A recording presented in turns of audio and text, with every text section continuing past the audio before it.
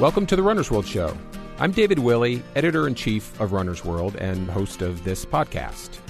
Each week, we inspire, entertain, and inform you about all things running with interviews and great stories and tips and advice about how to improve your own running life, and with a buzzy roundup of the week's running news called The Kick.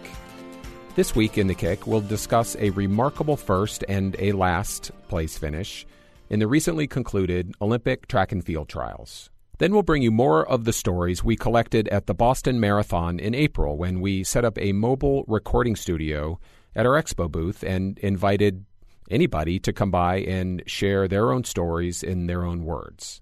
We got lots of great stuff about runners finding connection and encouragement and motivation to run their best. I mean, look at me. I look terrible. To have somebody say, no, you're doing something that's truly spectacular. You're out here, and I really appreciate it. Really changed my my whole point of view, and this is the healthiest buildup I've had for a marathon, and at least in the last 4 or 5 that I've done. But first, a conversation we had with marathoner Deena Kastor. She talks about the highs and lows of competing at the very top of the sport, including Olympic glory and an epic Olympic disappointment. I got on the bus to ride back to the Bird's Nest Stadium, which is not how I visualized it 100 times before, but got on that bus, and I immediately started crying into the towel, thinking, why me? And then I snorted like, oh my God, why me? Really? Why don't I just ask why? Deena also talks about the challenges of living a balanced running life, which is something all of us probably struggle with. Thanks for joining us.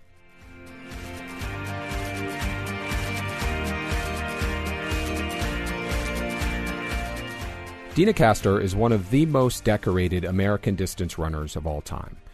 She's a 3-time Olympian, and at 43, she still holds the American record in the marathon, a 2:19:36 she ran in London in 2006.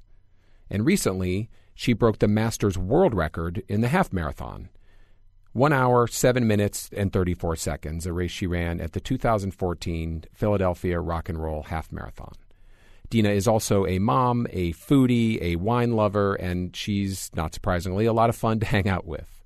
For all these reasons, we recently asked her to co-host our first ever Runner's World Getaway Weekend at the Westin Hilton Head Resort, a weekend of seminars, workouts, runs, and great food. Deena got on stage to speak to the crowd of nearly 90 women a couple of times. We heard her talk about the power of positivity in episode 7 of the show. Today, we've got the Q&A Deena did with executive editor Tish Hamilton. They talked about the Olympics, but they also talked about lots of topics that are relevant to runners of all levels. Running as a new mom, running as you get a little bit older, and how to balance work, family, and training into a running life that is sustainable and fulfilling.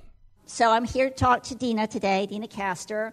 So Deena is writing a book, and we were just talking about it, and you're starting with something that I want to ask you about first, which is, running, of course, is full of highs and lows. You have so many highs in your career, but one of the ones that really stands out and is so exciting to this day is the 2004 Olympics in Athens, Greece, where at one point I'm pretty sure you were in 18th place, and of course I've never got an Olympic medal, but everybody knows that feeling, right, of picking people off when you've had that excitement of another person, and you get chills just thinking about it. So I wanted to ask you, Deena, what do you remember from that day? Wow. I've had to reflect on it a lot because I'm writing about it right now, but going into that summer preparing for the Olympic Games was only possible because I got beat at the Olympic trials. And I went into the Olympic trials thinking, I've got a 5-minute personal best over everyone. I'm just going to breeze through and make this team, and then I can move on to training for the Games. And what a rude awakening that was to struggle. I not only disrespected my competitors by thinking I could outbeat them, but also disrespected the distance in general. So I struggled through that last 10K and got second place and was looking over my shoulder to make sure third and fourth weren't right there and ready to challenge me because I'm not sure I had what it took to sprint to the finish. And I felt very lucky that day to have made the team off of such a cocky and disrespectful attitude going into it. And because of that, it really made me reflect and be analytical about where I went wrong and how I can improve that. So I was on a mission that summer to do everything just perfectly to prepare for those games. I wanted to be prepared for the heat. I wanted to be prepared for the hills. I wanted to be prepared to meet 87 of the best marathoners in the entire world. And running with that purpose every day, it gave me purpose in how I ate, how I defined sleeping and committed myself to sleeping well. It made me dig down when I wanted to give up at the end of a 20-mile run. And so when I was on the hills of Athens and stepped out of the bus in 101-degree temperatures and thought, I was heat-trained, but I'm not sure I trained for triple digits. But just going in with that confidence of knowing I did everything I could and just needed to let that race play out. Because of the extreme heat, my conservative race got even more conservative. And so it was difficult to, at the height of fitness and at the height of a season, to allow the best in the world to run away from you, but I had to do that for the sake of not overheating. I knew in those temperatures that overheating was inevitable. I just wanted to be the last one to do it.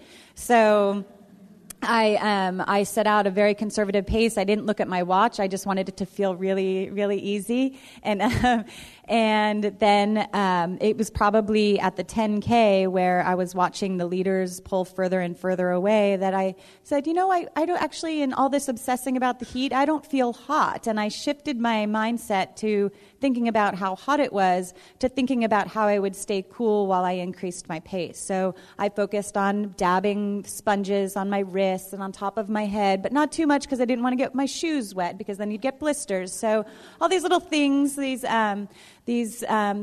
ideas we spin in our head, but it was this gradual increase in pace, and then that momentum of, I hate to say that the Moroccan girl in front of me, when she pulled off to the side of the road to puke, I thought, that's really sad, but oh God, this is awesome. Got one. And then to start seeing two of the best Ethiopian marathoners from that country stagger down the road together, and at one point it almost looked like they were helping hold each other up. And I thought, good, two more, got two at the same time, and that momentum. And so I don't know if I was actually increasing the pace or people were actually just struggling in front of me, but whatever the case, I put my mind, and it was a practice in everything that I do to believe that I can do it in a moment where I wanted to medal and didn't see any leaders ahead of me, to reflect for a second, like, I'm not sure I have it in me, but I'm going to do what I've trained myself to do and believe that I can still do this. And so just kept picking off runners one at a time. And so in very clear English, I heard someone say, you're in 18th place. And then the next time I heard a lot of Greek in the next couple of miles, but I was still passing people. And then I heard 12th place. And so I said, I'm going to start counting. I can count from 12 down. That's easy. Even with as bad as my math is anyway. And then at a marathon on top of that, I was still able to count down from 12. So I got to 11 and 10 and 9. And by the time I passed, I didn't know that Paula Radcliffe, the world record holder at the time, had dropped out of the race, but I saw with my math, didn't know who was in front of me, but saw this silhouette in front of me and the lights of the Panathinaikos Stadium, the ancient stadium, and it ended up being Elfnes Shilemu, and I saw her legs kind of buckle and thought, oh man, I'm going to close this gap. And I reeled her in, and I was surprised at how quickly I reeled her in. But I held my breath so that I didn't sound like I was heaving, and I made my form look really good so that when I blew by her, I blew all of her motivation and any chance she thought at recatching me. And blew by her and thought, oh my God, I'm in third place, until I heard a voice to the sides in very clear English say, way to go, girl, you're now in fourth. And I was like, oh. And I looked up ahead and saw Catherine Dariba, who has tight arm carriage, very recognizable. And I thought, did I miscalculate? Oh, I knew I was terrible at math. And so I just decided I was going to run my heart out until I got into the stadium and hear what people had to say. And I was listening, like, is anyone else going to tell me what place I'm in? But I didn't hear any more English. And I got into the stadium, and I heard, Dina Castor, and something in Greek. And I thought, oh, God, I can't even decipher what that meant. And then Dina Castor, and something in French. And I was like, please make this next language be Spanish or English so I know what's going on. And then it was a man that came on in very clear English that said, Dina Castor is going to capture the bronze, which is why I couldn't understand 1, 2, or 3, is going to capture bronze. And that's when I erupted in tears and tears of joy, because to me that moment just connected me to so many people that had to do with it, that a lot of times we look like we're alone out there, but we need that support system. I had my coach and my husband and my parents and extended family in the stadium, and I even remember circling that track with all the eruption and roars going on, only hearing my mother, woohoo! Woohoo! And she just kept doing that. I thought, oh my God, that's so embarrassing. So it's better than do you need toilet paper, which she's done before at a track meet. So it was just a very emotional moment coming into that stadium and realizing that my team had done it. They had gotten me to that start line, but it was my job to execute come race time, and I was very, very proud and grateful to have had the opportunity to do it. That was a long-winded answer. That's a great one. Okay, I'm done. All right, so that's a real high. That's a really cool high. And so I'm sorry to have to do this, but now we also have to talk about lows. Because with every high, there's also lows, and, they contrast each other. So 2008, you win the trials that year and go to Beijing, and now you're going in with different set of expectations. And those Olympics didn't go as well. So tell us that story. Not only did they not go well, they didn't go as planned at all. Similar to my childbirth. I mean, I had this great natural birth plan and had just extreme education in being flexible and rolling with things. But I went into the Beijing Olympics, and being the person of never-ending improvement that I set out to be, was looking for a gold medal, and felt like I had built myself up into an athlete that summer to be able to do that. And at mile 3 of the 26.2-mile race, my foot got tight in one stride, and the very next step, my third metatarsal split in half. And not a stress fracture that's typical of distance running, but it actually splintered and feathered right in the center of my foot. And so I got up to try. It brought me to the ground, and I got up to try to run, and realized I couldn't. And it would be another 2 months before I was even able to put my foot on the ground again. But I got on the bus to ride back to the Bird's Nest Stadium, which is not how I visualized it 100 times before.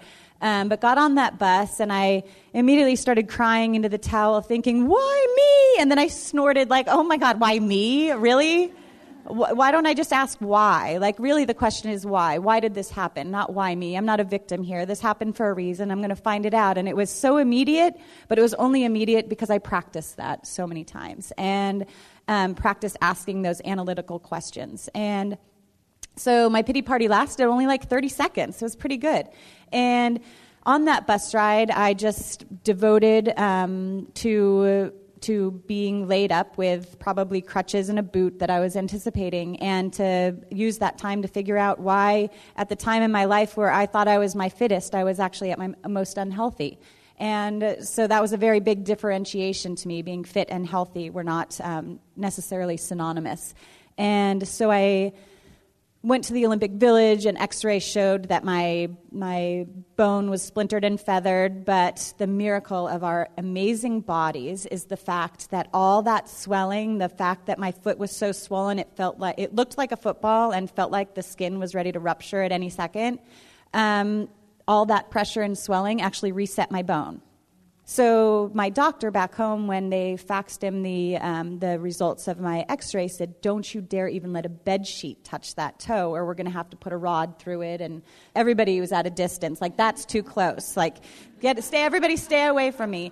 And I was able to, over the weeks, do some research. I went home from Beijing, which wasn't easy to travel like that, but went home and I got a DEXA scan, and at the age of 30-something, it showed that I was osteoporosis, and got a blood test, and this was before this whole craze of vitamin D, and my brilliant doctor figured out that in my blood test that I had 0 vitamin D in my blood.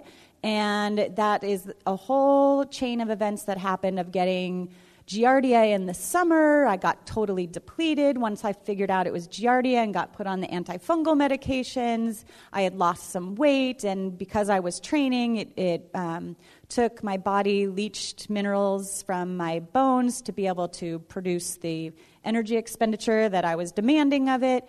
And by the time all of this rolled around, I also have skin cancer issues, so I don't let the sun touch me, which is why I was lacking so much vitamin D. And because of that, I had no vitamin D to reabsorb calcium back into my bones. So weird, but my doctor figured this out. Like, what a brilliant guy to just sit there and help me try to get through this, because I kept asking, why? And in 6 months, through nutrition only, no supplementation, just nutritionally, I got in all the vitamin D I needed to get my bones back to being healthy and strong, and to come back training hard again. And I felt, as my mom called me, I had my crutches on and my backpack, and I made myself a little sandwich in the kitchen and put my water bottle and my sandwich in my backpack, and I crutched outside to where the views are beautiful, and I sat down to eat my lunch, but then I crutched back in to grab a book and crutched back out, and then the phone rang. And I crutched in, and I grabbed the phone. Hi, Mom. Hold on a second. And I put the phone in my backpack, and I crutched outside so I can talk to her with a nice view. And she said, oh, gosh, I'm just calling to see if you're okay. I said, Mom, I'm just as okay as 2 hours ago when you called me. Yes, I'm fine. And she said, but I just worry. This is the first time you've ever, not been able to run. I know you take time off and all that, but this is the first time it's been, taken away from you. And I said, Mom, I'm okay. And when I hung up from her, I hope she believed me, I was questioning, why am I okay with this? I just broke my foot in the Olympic Games. I'm on the mend still, can't put my foot down. And I realized that running in this practice of positivity that I've been practicing for years, so it's ingrained in me, it's a part of me, that I can claim being positive or optimistic, that the practice of it, here I thought I was a passionate runner, that running was my passion, and I'm without it and I'm okay. And I realized that all of this practice had just made me passionate. And so I deserve to sit here, even though my identity as a runner is being taken away from me. I deserve to sit here and have a delicious lunch with a view of the mountains. And so it's treating yourself worthy and finding out reasons for illness or for negativity, and replacing that with things that serve us better and feeling like we deserve better. So you mentioned you had a plan for your childbirth. I know you had Piper in 2011, and I'm curious did you run through pregnancy? I had every plan to. I was training for the New York Marathon, thought I was ready to win the New York City Marathon, put myself in that position, and all of a sudden one day I'm doing mile repeats in the park, and I am a minute off my time. I get to the 800 meters and look at my watch, and I'm like, how did that happen? And I put in a surge to try to finish stronger, and still no results. So I tried one more mile repeat, and then halfway through it, I got in the car and drove home, and realized I was 2 days late on my period, and I thought, I'm always regular. Every 21 days, regretfully, very, very regular. And so I did a little home pregnancy test, and I'm sitting next to my husband, who's just watching the computer, maybe some track meet or something on the computer, and a positive shows up, and then a test with the doctor confirmed it, and immediately went into, okay, if this goal isn't going to happen of winning the marathon, then I'm going to have a goal of being a gold medal mom and producing a healthy child. So I went into nurture mode and thought, for the health of me and the health of the child, I'm going to run for an hour or a half hour to 45 minutes every day. And about 4 days of doing that, I was so exhausted. All I wanted to do was nap every day.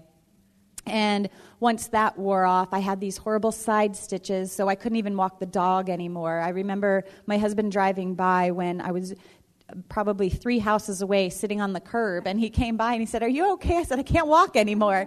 So I slowly walked, I was just taking a rest, walked back to the house, and he took over dog walking duties, and I had an impeccably clean house. I stayed at home all day. I cleaned. I baked fresh cookies. I was like the quintessential version of the housewife being barefoot and pregnant in the kitchen.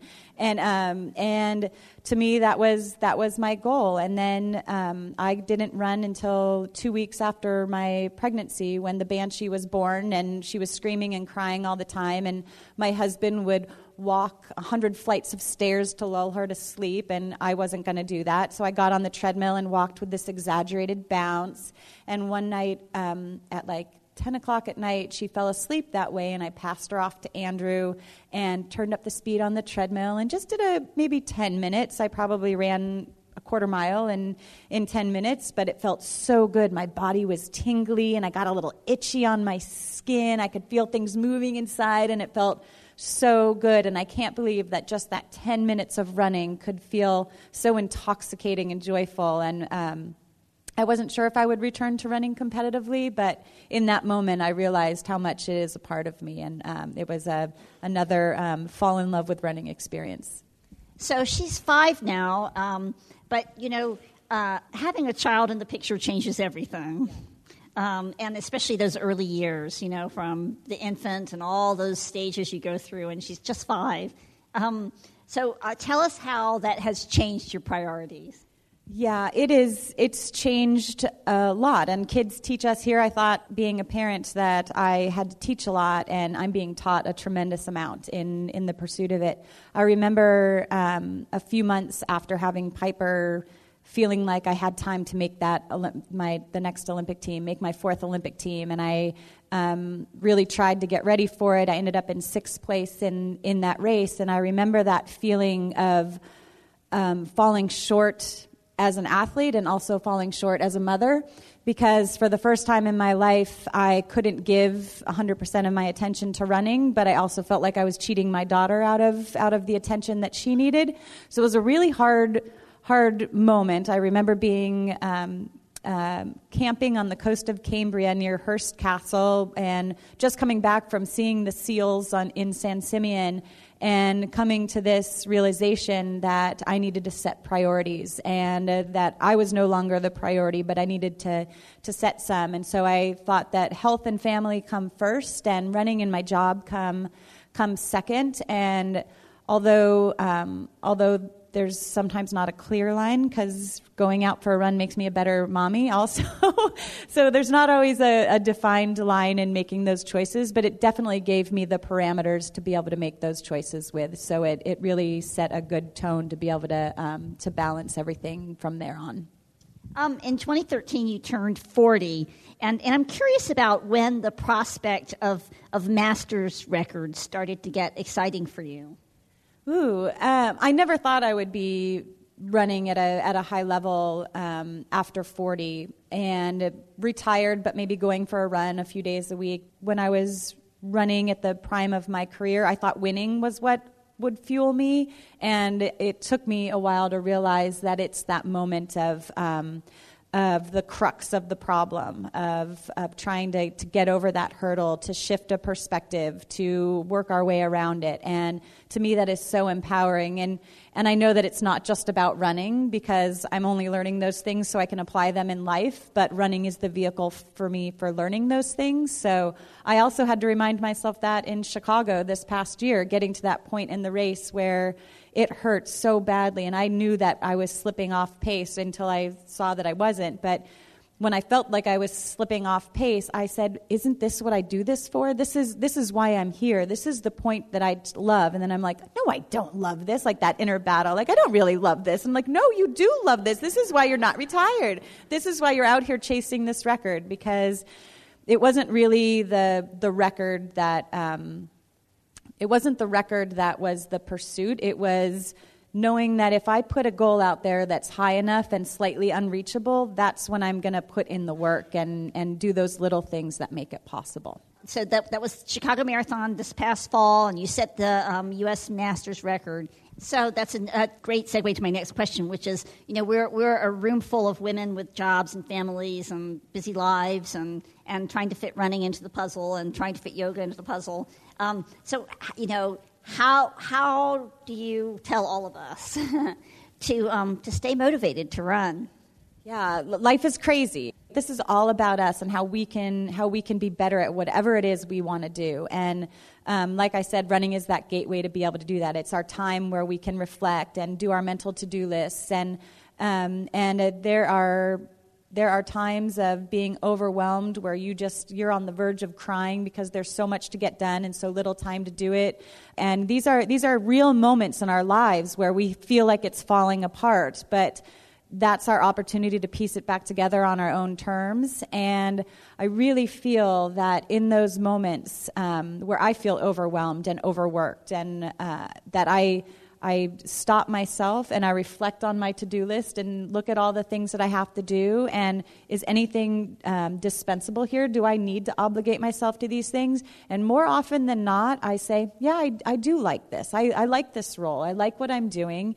And so it immediately shifts my attention to feeling like overwhelmed and exasperated to feeling grateful for the opportunity to have these roles in my life, to be a mom, to be a wife, to be a president of a track club, to inspire the running community in Mammoth Lakes where I live, and to be able to travel for my sponsor and travel for friends. And those are wonderful opportunities to be able to connect with a community that I absolutely adore. So I feel like running is so relatable that despite our differences, our different backgrounds and our different motivations and ability levels, we all know what we're going through and what's going on. And I think sometimes we need to, in a period of being overwhelmed, just pause and reflect on what our responsibilities are and either get rid of some of them or be grateful for them. And more often than not, I'm grateful for it. Right, because even when it's really hard, it's still such a privilege. I just want to thank you very much, Dina. That was really fun. Thank you, Tish.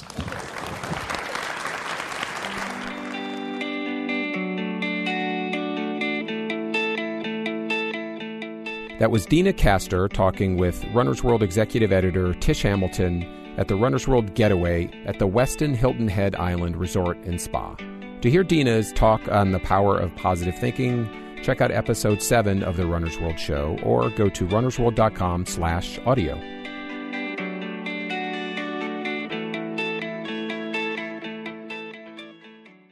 Some of you might remember that we brought a mobile recording booth to the Boston Marathon Expo in April. We wanted to hear from runners, from you, to hear your stories of inspiration, struggle, and achievement. We've got a few of those stories for you today. Enjoy.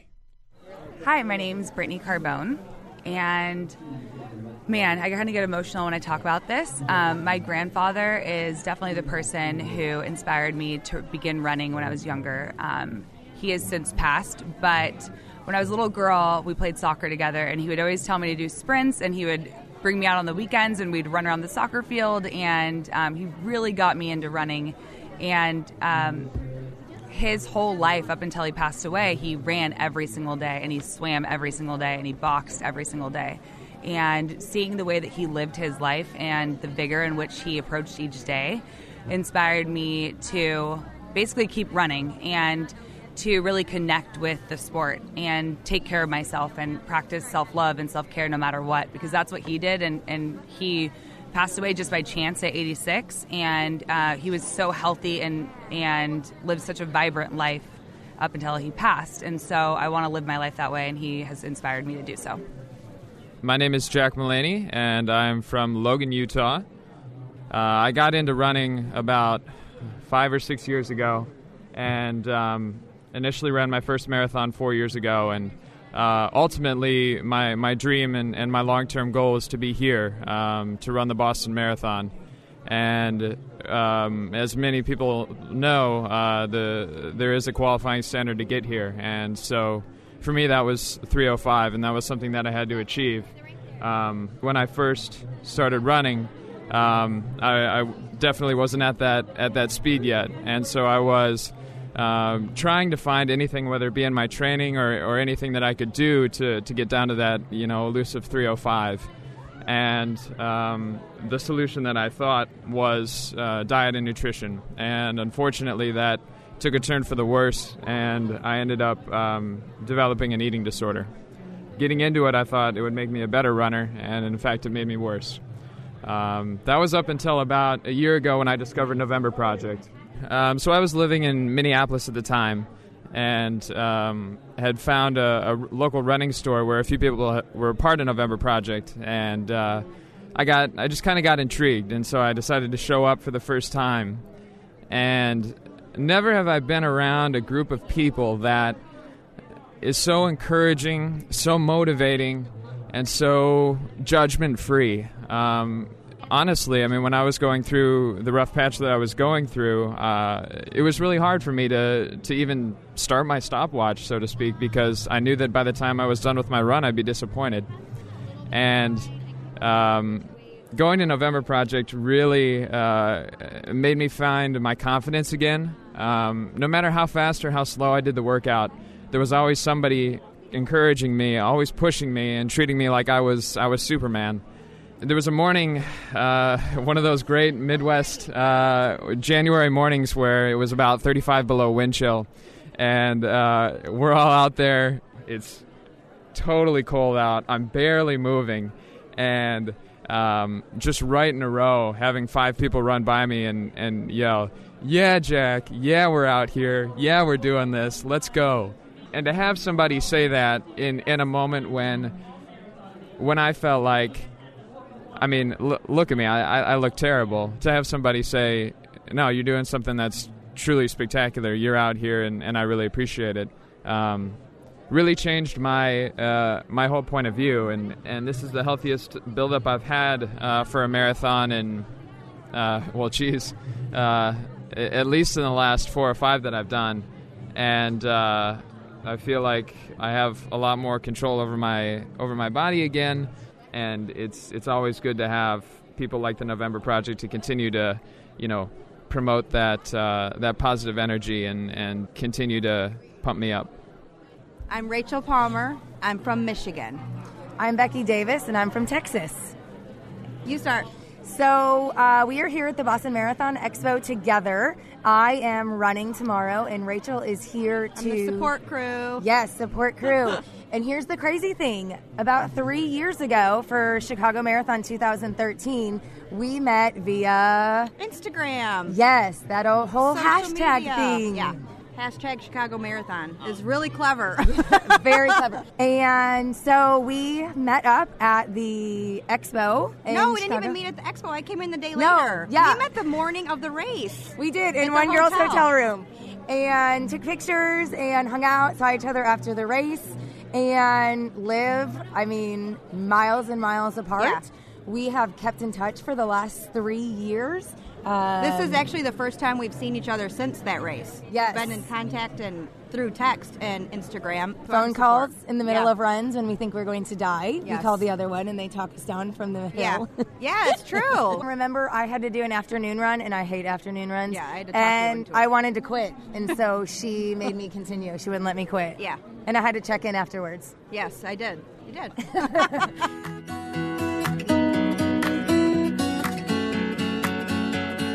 Thanks again to all of you who sat with us in the booth in Boston. And if you talked to us but haven't heard your story yet, keep an ear out. And now it's time for The Kick with editor Brian Dalek and reporter Kit Fox. Okay, Kit Fox, you're fresh off a red-eye flight from Eugene back here to Pennsylvania this morning. You were at the Olympic trials for 10 days. We recapped the first 4 days last week on The Kick. Let's just start talking about the final 4 days out in Eugene. Yeah, it was even more dramatic, Yeah, I would say. yeah. There was a lot that happened in the final 4 days. Great for track fans, actually. One of my personal favorite stories has to be Bernard Lagat. Yeah. We'd be remiss if we didn't mention the 41-year-old who came back in kind of a crazy race where... And keep in mind, he was he dropped out of the 10,000 the weekend before. So yeah, he's had some health issues in the past, been injured a fair amount. And, as you age and are a Masters runner, things don't heal as quickly. But during this race, his splits are insane. The field started out really slow. And they continued to pick it up. In fact, a couple runners decided that it was too slow, and about 3 laps in, took off. And then the pack caught the leaders. And the last lap, pretty much out of nowhere, Bernard Lagat drops a 52-second 400. Right. Which, in comparison to the rest of the race, is just nuts. It's unfathomable. Like, it's crazy at his age to be able to do that. I saw a tweet that it was probably the closest anyone has ever come to running their age on a track. But, yeah, his story is so great, and he was just so happy at the end of the race, just thrilled to be going back to his 5th Olympics. Right, but he's not the only person who's making a return to the Olympics after the trials in Eugene. Yeah, there's going to be a couple familiar faces out there, starting with Matt Centrowitz, who just put in a dominating performance in the 1500. Looked almost like, I don't want to say he jogged it, but he definitely led it the whole way and dropped a 3:34. So it's amazing when you can run that fast and it looks like a jog to like the television viewer like myself watching back here. It's crazy, and just to see it live, you kind of don't understand how fast they're running until you see it live. So Centro is going to be back. He took 4th place in the 1500 in 2012, so he's gotten even better. We expect some pretty big things from him. But in addition to him, the U.S. is sending a pretty strong steeplechase field in the likes of Evan Jager and Emma Coburn, who both, to keep a theme here, look like they jogged through their finals, won it in a pretty dominant fashion. Yeah, and moving on from people returning to the Olympic Games, a ton of new runners are going to Rio and the Olympics for the first time. Yeah, this is really exciting, especially for U.S. track and field. We actually have 77 first-time Olympians. 77. Going to Rio, yeah. And so that's more than half of the field are newcomers. And there's a couple that I want to mention. One, she's actually the youngest American track and field athlete since the 70s, Sydney McLaughlin, who is 16 years old. And you spoke with her after her race. I did. She was just so excited. I mean, she's returning for her senior year of high school. Like, her summer break is ending at the Olympic Games in Rio de Janeiro. Yeah. So it wasn't necessarily like a big surprise because she's so talented and has, she that night actually broke the world junior record, which is a 10-year-old record. She ran a 54.15 in the 400-meter hurdles. So besides her, what other newcomers are we really going to be trying to watch out for in Rio? One of the best stories of the week, a story of redemption, is Brenda Martinez. And she specializes in the 800 meters. Yeah, and we talked about her last week on The Kick and how, she got kicked out to the side and she lost her chance in the 800. Exactly. So she ended up signing up for the 1500, kind of like a last gasp, I need to make the Olympics. And in that race, down the home stretch, she was in 3rd place, but Amanda Eccleston, a young Brooks athlete, you could see her surging. Maybe if there was 5 more meters in the race, she would have caught Brenda. But Brenda was able to fend her off, and both diving across the line. And it's great to watch Brenda's reaction because we think that she didn't know right away that she lost out on it. So she's kind of on the track, completely gassed. And when she finds out, she just gets really emotional. And a couple of the other American runners, came to congratulate her. There's always that good scene in a photo finish like that where everyone's looking up at the board, just waiting for those official times. You can see that a lot. Yeah, I don't even think she had the energy to do that. I mean, she was just like on the track in the fetal position. She had given it everything she had, and she made the Olympics. So, we talked a lot about, people who've won and are going to the Olympics, but one of the best stories we posted last week was by you, a great story. You talked to the guy who came in last in the 10K on the first night of the trials. Yeah, so what happened is, as NBC's live broadcast is zooming in on your distant stars like your Galen Rupp and your Ben True, in the background there was this guy who's got this black hair down to his chest, was wearing a backwards snapback ball cap, had these great sepia-tinted shades, and of course a glorious black mustache. And he kind of became a little sensation on Twitter. People were screenshotting the live cast and asking, basically, who is this guy? He's the most American athlete. So I wanted to find out who he was. His name is Noah Droddy. And I met up with him naturally for a couple beers. He was drinking a PBR, of course. And he's got just an amazing story. About a year ago, he was just a couple years out of a Division III college. He was a strong runner, nothing stellar. Didn't get noticed by any sponsors or any track clubs. But in November, this track club out of Boulder took a chance on him. He moved from Indiana to Boulder, put in just a ridiculous amount of hard work, ended up qualifying for the Olympic marathon trials. And 3 weeks before the track trials, he ran a 10K in Portland at the Portland Track Festival, qualified, and it's basically one of the last spots. It was like that was the last time he could really get into the race.